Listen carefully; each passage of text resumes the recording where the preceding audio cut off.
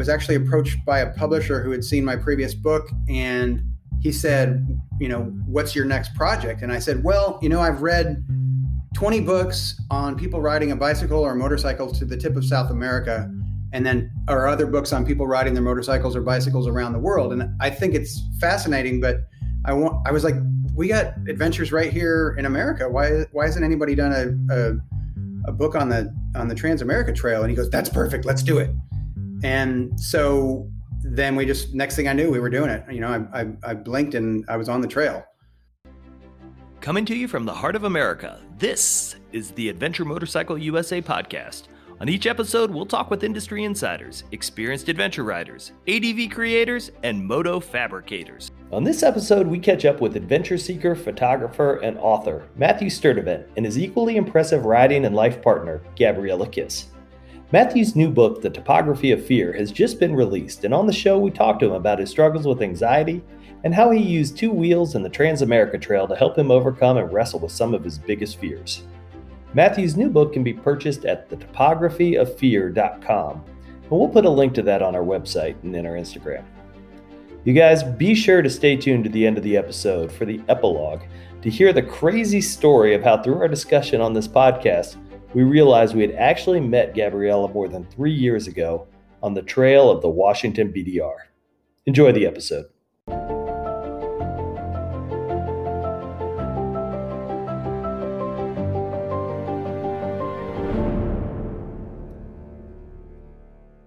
Welcome back to the Adventure Motorcycle USA podcast. I'm your host, Matt McFadden, joined as always by my good friend and co-host, Terry T-Rell Terrell. Hey, we got a good one for you today. We have Matthew Sturtevant and Gabriella Kiss on with us. Matthew, Gabriella, welcome. Glad to be here. Hi. So Matthew, when I ran across your post on, I think the TAT Facebook page and started digging into you a little bit, man, I was hooked. And I really got into your story and just kind of bumped along the surface, but immediately I kind of went through your page and I said, this is somebody I want on the show. This guy is super interesting. Little did I know that you had an equally interesting life partner in Gabriella. And so I feel like we're getting 2 for 1 here on the Adventure Motorcycle USA podcast. Absolutely. Yeah, I'm actually pretty boring compared to her.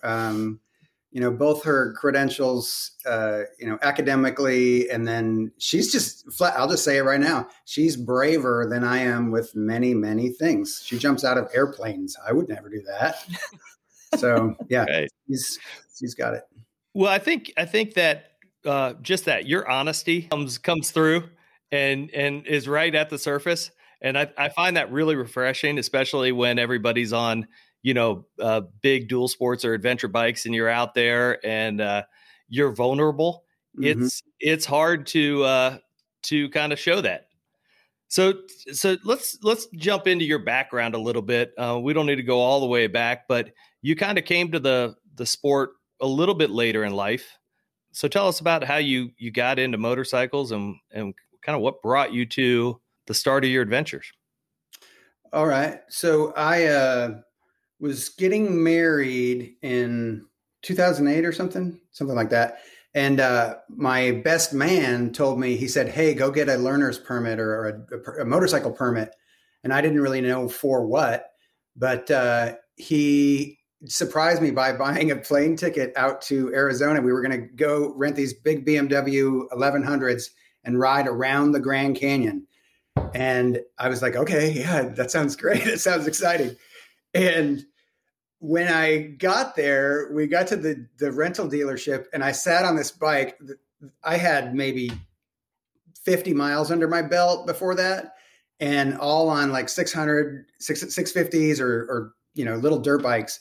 And with that, when I felt that power, I was just like, there's no way I'm going to drive 900 miles with traffic and rain and elk and all that stuff. So I actually ended up renting a Ford Escort rental car and I followed my buddy, and every once in a while we'd switch places. But I actually think that I made the right decision that day. I think that was too much bike.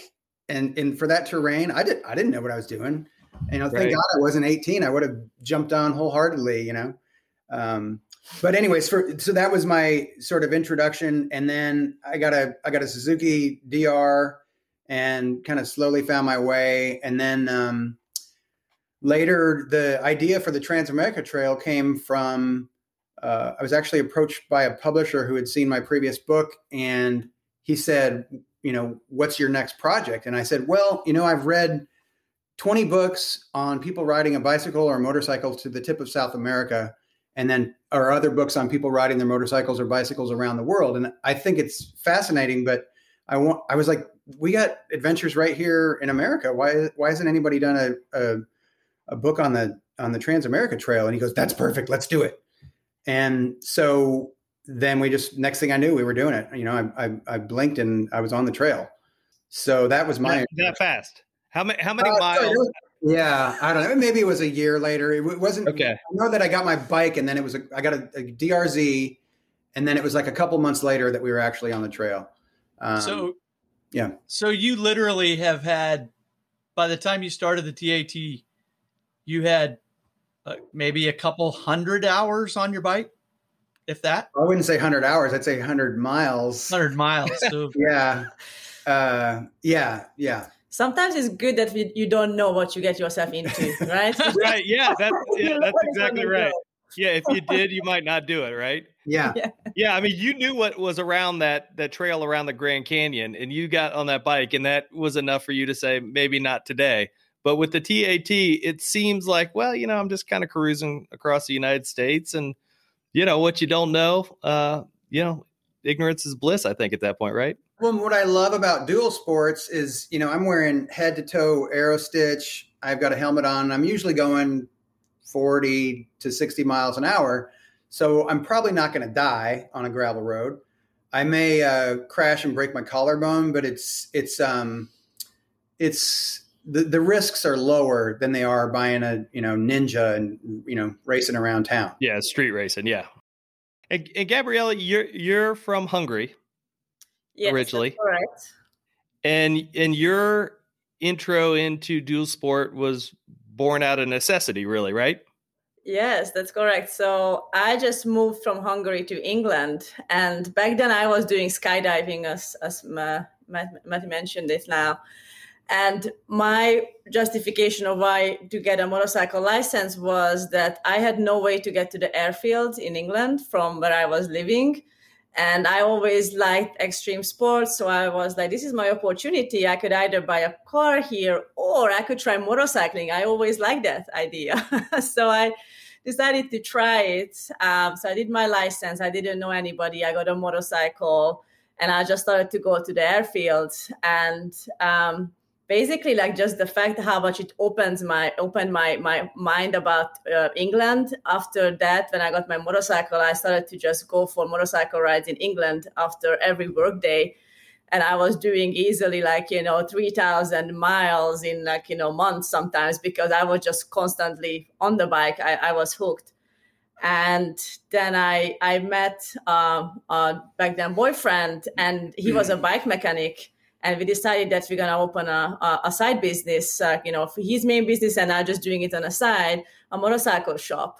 So from that on, it was like 100% in my life. And we were servicing bikes, we were selling and fixing up bikes. So that's what we were doing in England. And that is when I learned quite a lot of how to work on my own bike, right? And that gave me some confidence on I could do his saying was always that if a man put it together, then I can fix it, because it shouldn't be that complicated. It's not like, right. Mother Nature figured out something weird, You just have to understand it and then you could fix it. And I guess his motto is still with me many times when something's wrong with the bike, is like, let's just sit down, understand what the problem is, and then we could see, most likely we can fix it.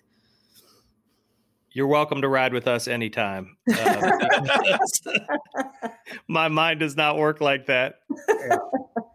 So you were in England kind of doing this as a side gig. When did you come over to the U.S.?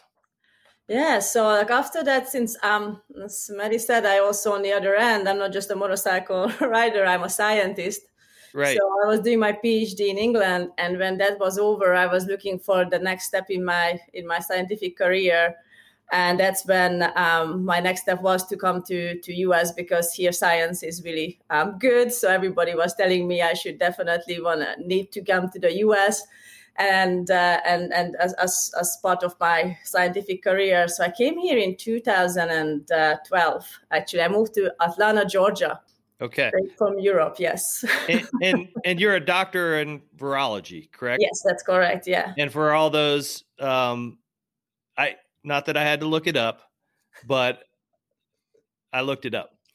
So, but essentially, I mean, for the Times, you're studying things like coronavirus. Yes. So I actually wrote my PhD thesis on coronaviruses. That was one of the viruses what I was studying during my PhD. It was coronaviruses and influenza. These were the two viruses which I was working on. Extremely topical. Sorry. A podcast for another time. Exactly. Right. I like to make the joke that I basically, after my PhD, I went on a different virus group, because back then in 2012, we could not secure any funding for coronavirus studies, because it wasn't a interesting enough virus or a harmful enough virus to give funding for studying coronaviruses. So, oh my gosh. Yeah. Hindsight is 2020, isn't it? Wow. Indeed. Okay. So Matt, you take a couple of your pals. Yep. And you decide the traditional start of the TAT, which is in Tennessee, isn't quite long enough or adventurous enough. So you actually go all the way to the East Coast. Yeah, we started at Myrtle Beach. Okay. And there wasn't really, I think the TAT goes further east than Tellico Plains now. I'm not 100% sure, but okay. I think some people have figured out ways to do it, but at the time there wasn't that. So we thought we'd use the first day and a half or a couple days to just kind of get used to the bikes being all heavily loaded. And but yeah, we touched, we walked down to the ocean, kicked the surf, and then we wanted to do the same in Oregon. And what we did end up doing the same in Oregon. So let's talk a little bit about, because I've had the opportunity to pre-read a few chapters of your upcoming book here, and it got, I mean, I was the first paragraph, and I'm like, I'm going to be late for work because I'm just going to keep reading this thing. Yeah. Talk a little bit about why you got on the motorcycle. I mean, you've had anxiety, and you fought a few demons along the way. Sure. And how did you get to a point where you thought motorcycle might be a better ailment than a pill? Great. So yeah, and I'll also say that as far as the content that I consume, whether it's movies or books, the most interesting part to me isn't when everything goes smoothly. It's when people are not sure how it's going to go. And but I'll rewind a little bit. When I first started motorcycling, it was frightening to me. And statistically, it's more dangerous than flying. It's more dangerous than a lot of things. But what it does give you is control. So I can, if you're caught in traffic, on a motorcycle, you can get out of it, no problem. Hop a curb, whatever. And when I would go out and explore, you have a little more freedom, and a motorcycle was a great way to sort of push my limits and get to interesting places that I couldn't do any other way. And I mean, this anxiety is not just the typical run of the mill. Hey, this is a pretty steep hill. I got some butterflies. Yeah, this is a little more serious. Yeah, I watched a video of some people doing the Trans-America Trail last night on YouTube, and they were anxious and they were nervous. And they actually ended up going up Cinnamon Pass and then going, no, it's too much. And so I think that's what's really relatable about my story is all of us that are on adventure bikes get to places where we're not sure how it's going to go. And it's a little bit scary. And the overall message I want people to gather from this is you're more capable than you think you are. And yes, I wasn't just a little bit nervous. I was battling panic attacks for 15 years. And to the point where, I got into deep depression because I was like, what's the point of anything if I can't go on adventures and have fun? And I had issues with some poisons and things. And, I've been sober now almost 16 years. And when I got sober, I thought, well, this is like a ripoff. I change everything in my life and now I can't even go have fun. Like, what the heck? So the sobriety brought the anxiousness to the surface. Well, right? I mean, I think one of the wonderful things about alcohol is that it's a perfect pacifier for my scared brain. So yeah, it worked for a really long time. And, then it didn't. So when I got sober, the first time I got on a plane, I was fine. And then I think like the third time I was going somewhere, I felt really confined on an airplane. And it's not the plane crashing that scares me. It's the being stuck on there thing.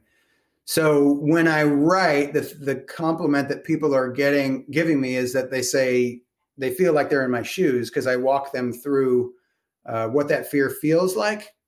And, the fight or flight thing is a really interesting design. It's made to help us escape the tiger or the bear. And, your blood goes from your extremities to your core in case that bear gets a hold of your hand, you won't bleed out. You're able to run faster. You're able to lift things you couldn't lift. But it's a physiological thing that leaves you feeling really squirrely. Yeah. I battled it for a long time. I appreciate the way you write because it really does bring the reader into your shoes. And I've never had to deal with, severe anxiety, but the feeling I get and what I deal with on these adventures, and Gabriella, we talked in kind of the pre-recording about, how you rode the Washington BDR and we talked about Baby Head Hill, right? And that's a perfect example. As we're sitting at the bottom of that thing, I go, I know the bike is capable. And I know on my best day, I'm capable, but I'm not sure that's today. And I got the rest of this trip and the rest of my life and all that stuff starts going through your head and you start thinking, and then Mark Sampson, big dog, right? He turn around, don't drown. Right. And so all this stuff goes through your head and you're like, you know what? I came on this trip to do this adventure and I know what it's going to feel like when I'm at the top of this hill and I've conquered it and how good that's going to feel. But I also know how bad it's going to feel when, I'm having my third ACL surgery because I didn't make it. You might also have 6 or 7 guys that either at the top of the hill or at the bottom of the hill going, come on, you can do it. Yeah. And the peer pressure on top of that, right. To boot. So, I can only imagine that feeling, hyper amplified to almost a paralyzing extent. And I thought it was interesting, in some of the photos I saw where, you've gone so far as to write relax in your visor, your helmet visor, as almost, this visual reminder of like, take a deep breath and you'll get through this. And I think all of us, if we're on a new trail, like you don't know what's coming at you. And whether somebody, really has struggled with it or doesn't, struggle much, there's still, areas where you're like, it's sandy right now. Is it going to be sandy for 10 miles or a quarter mile or 30 miles? You don't know. Yeah. And my imagination is so vivid in the negative that I'll talk myself into freaking out. And I don't think I'm alone with that. I think other people also can go negative. So, but on this trip, I learned, ways to cope. Yeah. My father has the exact opposite reaction, by the way, in any emergency. Like he goes hyper calm to a detrimental, like if we need to get somewhere, he's driving 30 miles an hour and we're like, hey, like it's like my hand's bleeding down. We got to get to the emergency room. I remember that as a kid. He goes into super slow-mo. Okay. So you guys get west, you get to Tennessee and you actually get to meet Sam Carrera, right? This is on the founder. My first trip with two buddies. Yeah. We stop in at Sam's house and he's also very zen. I mean, he is calm. If you close your eyes, he sounds just like Jimmy Carter. Is that right? Very peaceful, doesn't get riled over anything. one of the things that goes haywire on that first trip is he offers to ride with us in Colorado. And I was like, hell yeah. Like it'd be sort of like a loose endorsement of us by him. And you can't get lost if the rider of the Tat is with you. So that really appealed to me, but we had some interpersonal conflicts with, we got to be pure to the Tat. We got to stay on the dirt. And I was like, if we stay on the dirt, we're not going to be able to reach Sam. And then so we got in this huge fight. And I don't know if you ever, when you're navigating on the trail, if you get into a fight with somebody, it's really hard to concentrate when your next left turn is. And using the roll charts, you're off by 1/10 of a mile, you're done. Like you don't know where you are.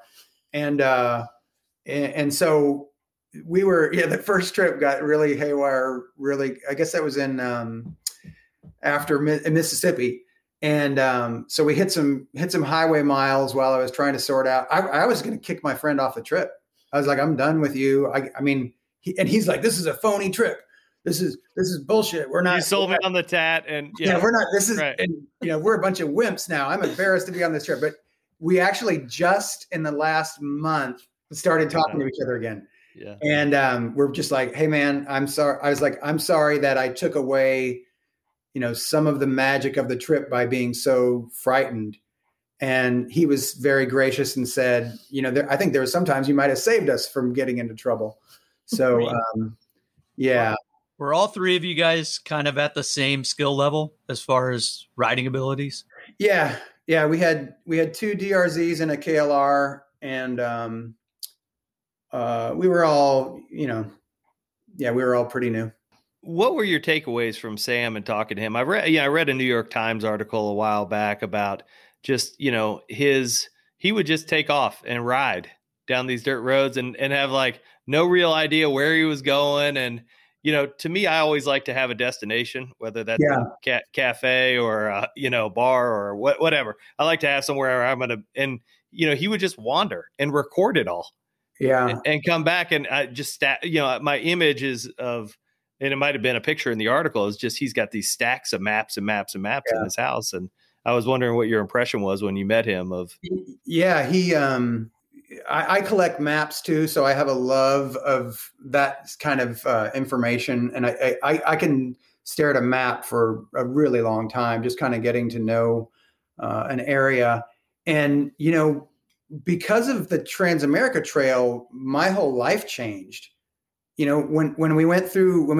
rode across the whole country and I hit Oregon, I was like, what the hell am I doing living in Texas? Oregon is amazing. There's deserts, there's forests, there's ocean, I can ski and go fly fishing in the desert in the same day.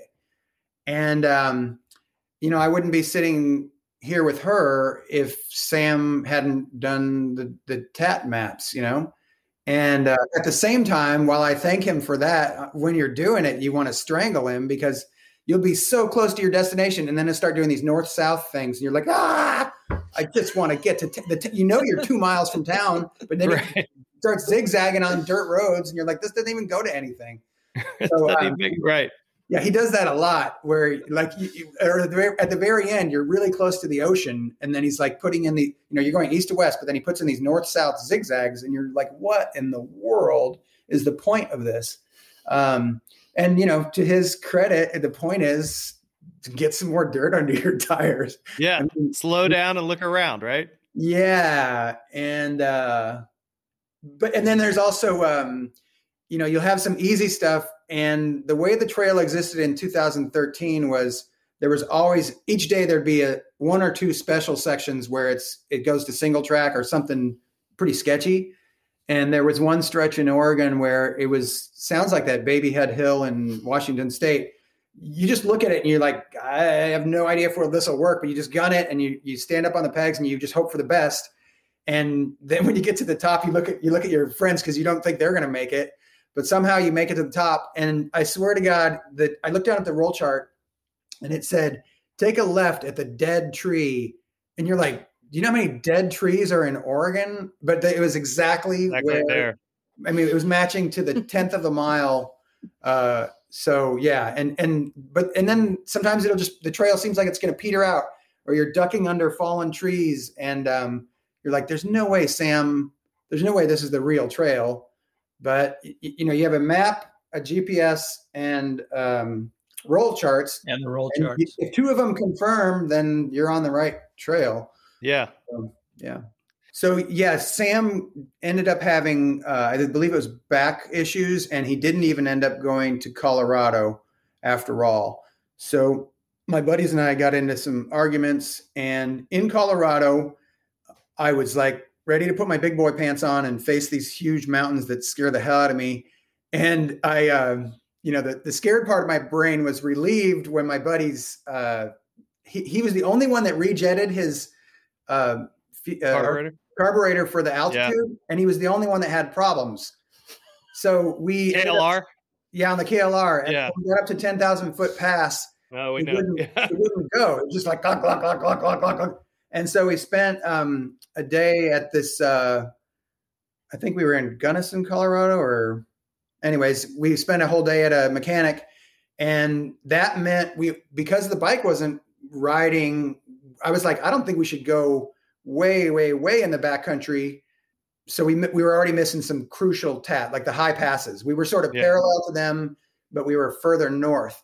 And I thought, well, let's go up from the west side so we can at least check the boxes of California Pass, Corkscrew Pass, Cinnamon Pass. And those, you always see those pictures of Animas Forks. But my buddy's bike was, even after the mechanic, it was still it was really not behaving well. So, in Oklahoma, we got pushed off the TAT by tornadoes that were running through the area. And Sam and everybody was like, you don't want to be out in those cornfields. When you get pushed around pretty good. It's just the mud turns to peanut butter. And so Oklahoma even was a lot of pavement. But when we got to Colorado, it was the first time where I was like, I felt like I really missed something on the trail. Oklahoma, God bless them, but it wasn't very exciting, 600 miles of flat. So in Colorado, we missed some of the mountain passes, and I felt like, I was missing some of what Sam set out to do.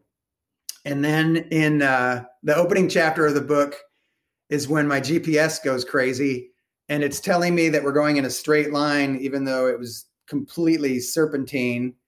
We were fighting more than normal, and things were just unraveling, and we were not getting along. And so my panic level, you add an interpersonal fight on top of it. So I'm up to here, and then it's like, okay, we're in Nevada, where the trail is the scariest of all. And it's 98 degrees outside. Do you really want to ride right into that dust storm where you can't see anything? So, in the end, I just felt like, I made it coast to coast on my dual sport motorcycle. I hit a lot of dirt, but I didn't really do the TAT. You didn't do the essence of the TAT. I didn't do the essence of it. And in Oregon, Travis, the guy that I was having some trouble with, he was like, let's finish strong. And I credit him for pushing me. Yeah. Because Oregon, we did do really, we were in the thick of the woods the whole time. So that was exciting and fun. And then that way, when she and I came to Oregon, and we live here, so we didn't really feel like there was any gaps to fill there. So we just enjoyed ourselves. Yeah. Let me ask Gabriella, because so when Matthew's doing this in 2013 with his buddies, and they got the infighting and all this is going on, mm-hmm. You're in Atlanta earning your PhD. Do you have a bike at this point? Yes. So I did my PhD. So I did my PhD in England. So I was a postdoctoral research postdoctoral research. Okay. Yeah. And yes, I did have a bike. And I moved to Georgia in March. In May, I bought my Ninja 650. I was doing road riding, and I was just doing sport touring. I didn't really have any need or exposure to dirt riding at all in Europe or in Georgia. But I was doing a lot of miles, just exploring the area on my motorcycles. And then I got, luckily I got a position in a company in Portland, Oregon. So I moved out here in 2014. And when I was doing my normal, just scouting around, going around, doing motorcycle trips here in Oregon, I first the time in my life realized that, hey, there is this something over there what I want to see. and I can't go there because it's dirt road. And there is also these amazing pictures about that place, but it's dirt road. So I was thinking that, hey, I need to have a different type of bike. And that's how I decided to get a DR650. I think I got it in 2015. But I after riding road all the time, I first of all, I didn't have people here in Oregon who I know who I could ride with. Most of the time in the US, I was riding by myself. And on the road, it's okay. It's if worst case scenario, if you break down and you can't fix your bike, there will be cars coming. But I quickly realized that on a DR650, I can easily find myself really fast in a situation where nobody gonna come by for maybe even days. So because I didn't know anybody here, and I was traveling internationally quite a lot back then with that job, how like in my mind, it made completely sense that since I need to learn how to ride dual sport and off-road bikes, better is a whole different skill set than riding road bikes. And I don't have any buddies here. It will take time for me to find buddies. I was traveling down in South America, and I was down in Bolivia for work. And I just learned about how, the Dakar is down there, the Salar de Uyuni, the Death Road. And I was like, yeah, if I can find a motorcycle tour guide down there who will take me, that's what I'm going to learn. And makes sense, right? Pay right. Down there is cheaper than in the US. You have adventure and everything else. It all made sense to me. Now, the fun part is that none of the adventure bike guides take you as a single girl. Three of them refused me to take me when I told them that it's just me, not my boyfriend, not my husband, it's just me alone. And they said, no, then we're not going to take you. Really? So, yeah. Wow. So then I finally found a guy. And because I told him I was riding for a long time and have a DR650, he said okay, you're probably not as bad. I will guide you. And then it was basically ended up just the two of us. So he was intentionally keeping it small, and there was supposed to be one more person, but at the end that person couldn't make it. So I think I was glad that it was just the two of us, because I was really new to dual sport riding, and I did not realize until that trip how much you can still learn. He was a hard enduro racer, thank goodness. And because I was doing lots of touring, I have the attitude that, I don't like risking things when it's not necessary. But if you're on a road and you have to get from A to B, then let's just just have to get going. There is just no other chance. You're either going to sleep here in this bad situation or you get through it. So right. I learned a lot on that trip. And that is when we went through the Death Road, and we went down riding in the Salar de Uyuni. He was teaching me all how to ride through sand and salt and mud and all of these things, which even until today, I'm so thankful, because many people are struggling with riding in these bad conditions. And I got the really deep immersion and good advice, and I'm okay with many of these conditions to ride in. Yeah. You go down, you have this unbelievable South American adventure. Matt, you're riding the TAT with your buddy. I know the timeline doesn't line up here exactly, right? But you guys are kind of living these separate lives, and fast forward a little bit, Matt. You're no longer married. Yeah. Well, I just want to. She said something very quickly there that I think should be noted. So while I was scared of the mud in Oklahoma, she, as a new dual sport rider, says, "Give me the death road, the most dangerous road in the world." Right. That's where I want to, that's where I want to learn to ride dual sports. But I'm beginning to see why you guys make such a good couple here. Yeah, we were both married, and both of our marriages fell apart. And the funny thing was, the reason that they fell apart is our spouses didn't want what we wanted out of life. And, that meant, for me, it meant having more adventures. And I don't care about, material things. I want to travel. I want experiences. I want a life that's rich with adventure. And my, ex-spouse, she didn't want that at all. And so when I moved to Oregon, I was like, there's adventures in every direction. But yeah, I hadn't, she was probably trying to figure this stuff out at the same time I was. Oh, yeah, absolutely. Like, I think the Bolivia motorcycle trip was putting, definitely end on my marriage, because I just said, like, I want more of this. I don't want to have that like normal life, or considered normal, when you just go home after your job and you don't do anything fun. Like, it just, when you're done, it just makes you feel alive. And I just wanted to have more of that. Yeah. Yeah. This is the part I really like. You guys are single, right? And you go on to Match.com. Mm-hmm. And tell me what stood out about each of your profiles. Okay, so I want to say the disclaimer that the only reason why I was on Match.com, because I just broke my hand on a Washington BDR, and I was like, I couldn't ride. I was getting depressed because I couldn't get my adventure up, and I was single.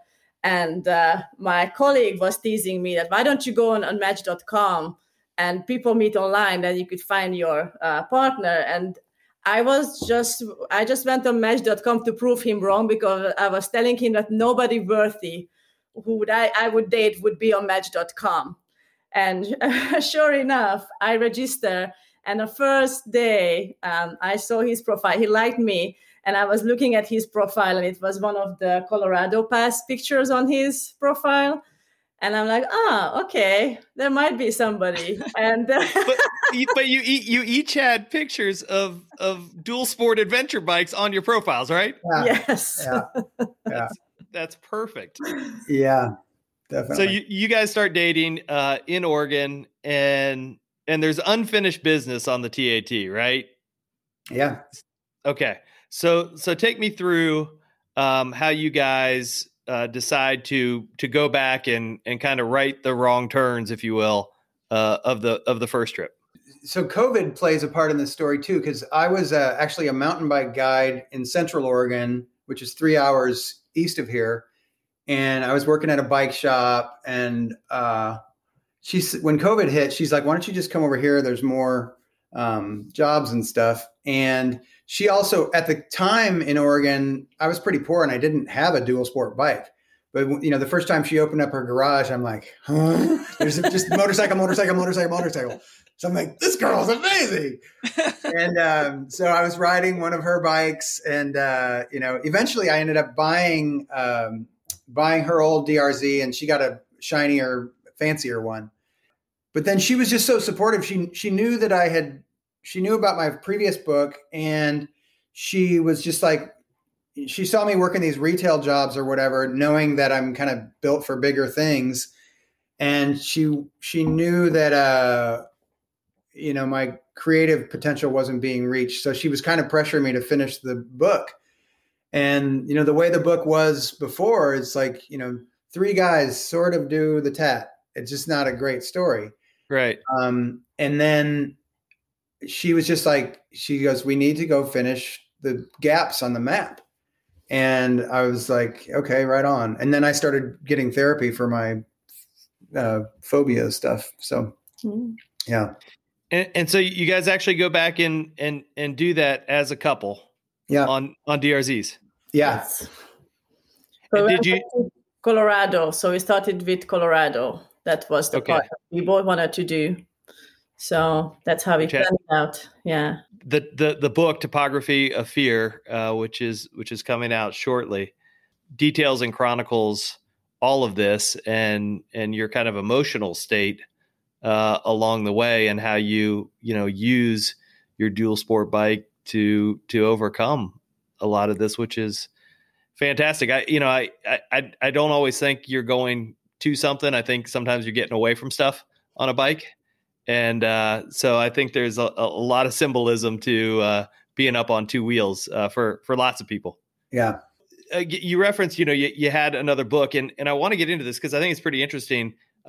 You're a photographer by background, a good enough photographer that the University of Texas offered you a job to teach photography at the University of Texas, Austin, right? Yeah. Talk a little bit, because I think this is for every dual sport or adventure rider. There are long sections where you're in your head.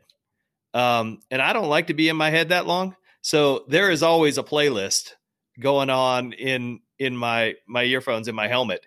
And I think it's your first book was so interesting because it really is the intersection of culture and music, which has really nothing to do with motorcycling other than every guy who rides or gal that rides a motorcycle is listening to music. So talk a little bit about your first book.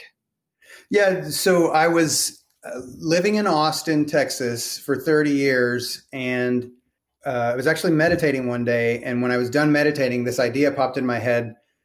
Why don't you do a book on Austin musicians? And I had shot lots of album covers and stuff. And I run in similar circles to musicians. And I have the utmost respect of somebody that has the cojones to get on a stage and, bare their soul to somebody, to a melody that they made up.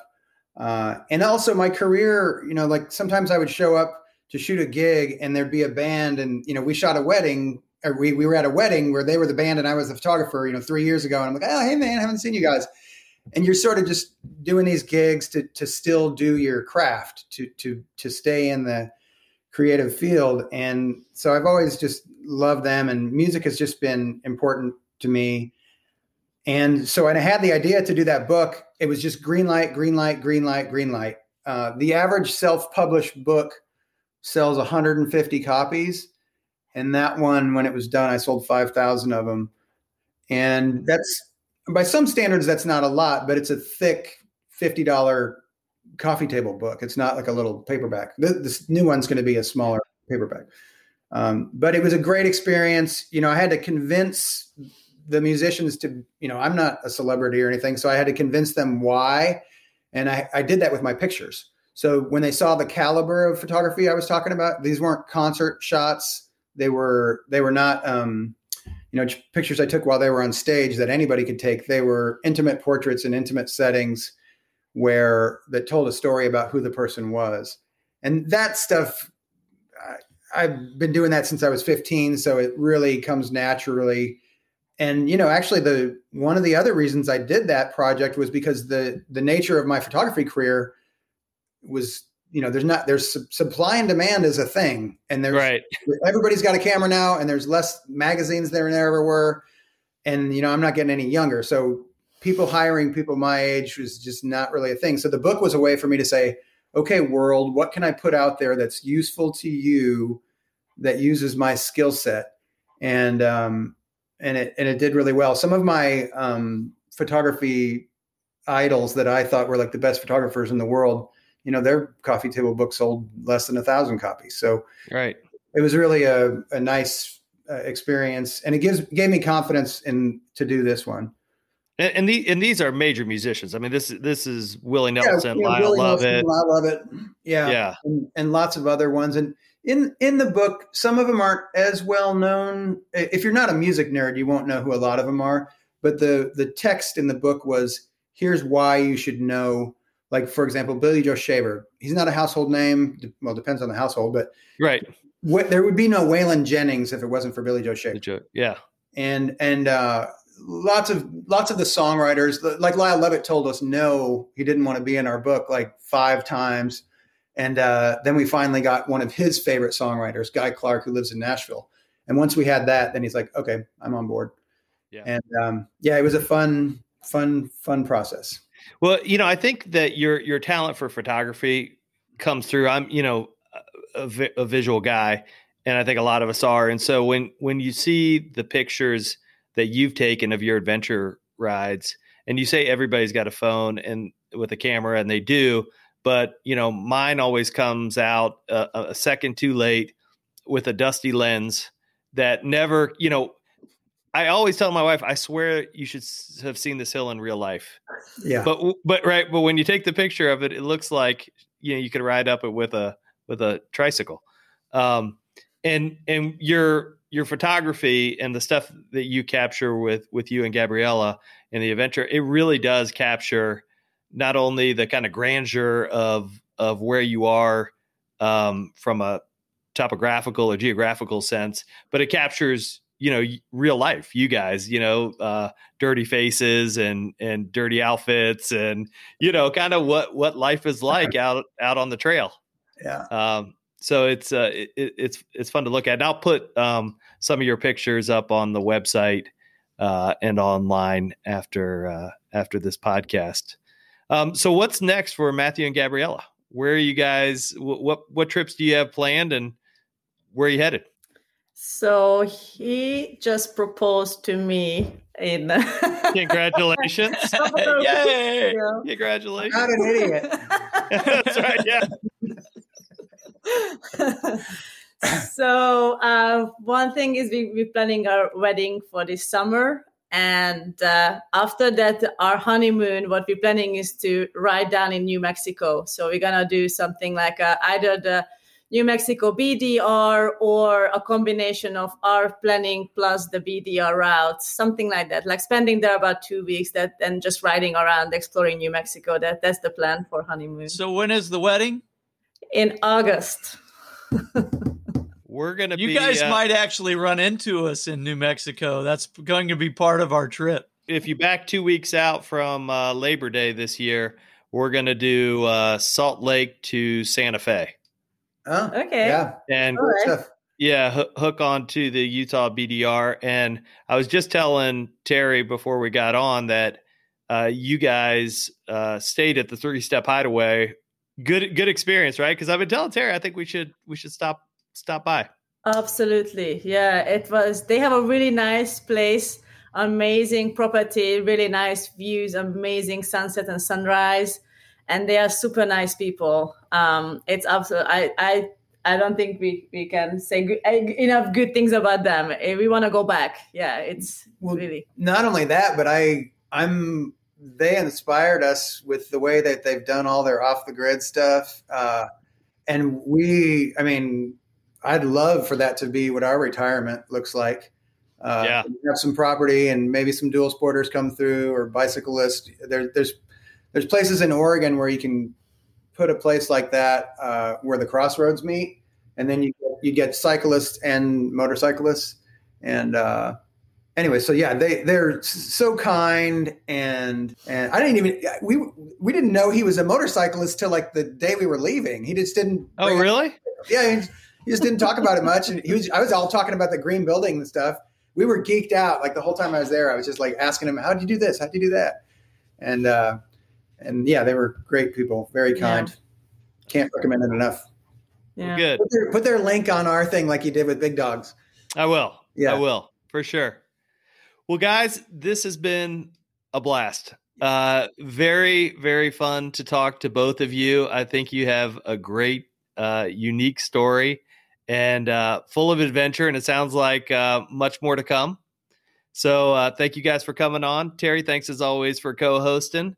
The Topography of Fear will be out, and we'll put a link back to Matthew's page. So if you want to buy that and order it and read all about the adventures, you can do that there. So thank you guys again. For Matt McFadden, this is the Adventure Motorcycle USA podcast.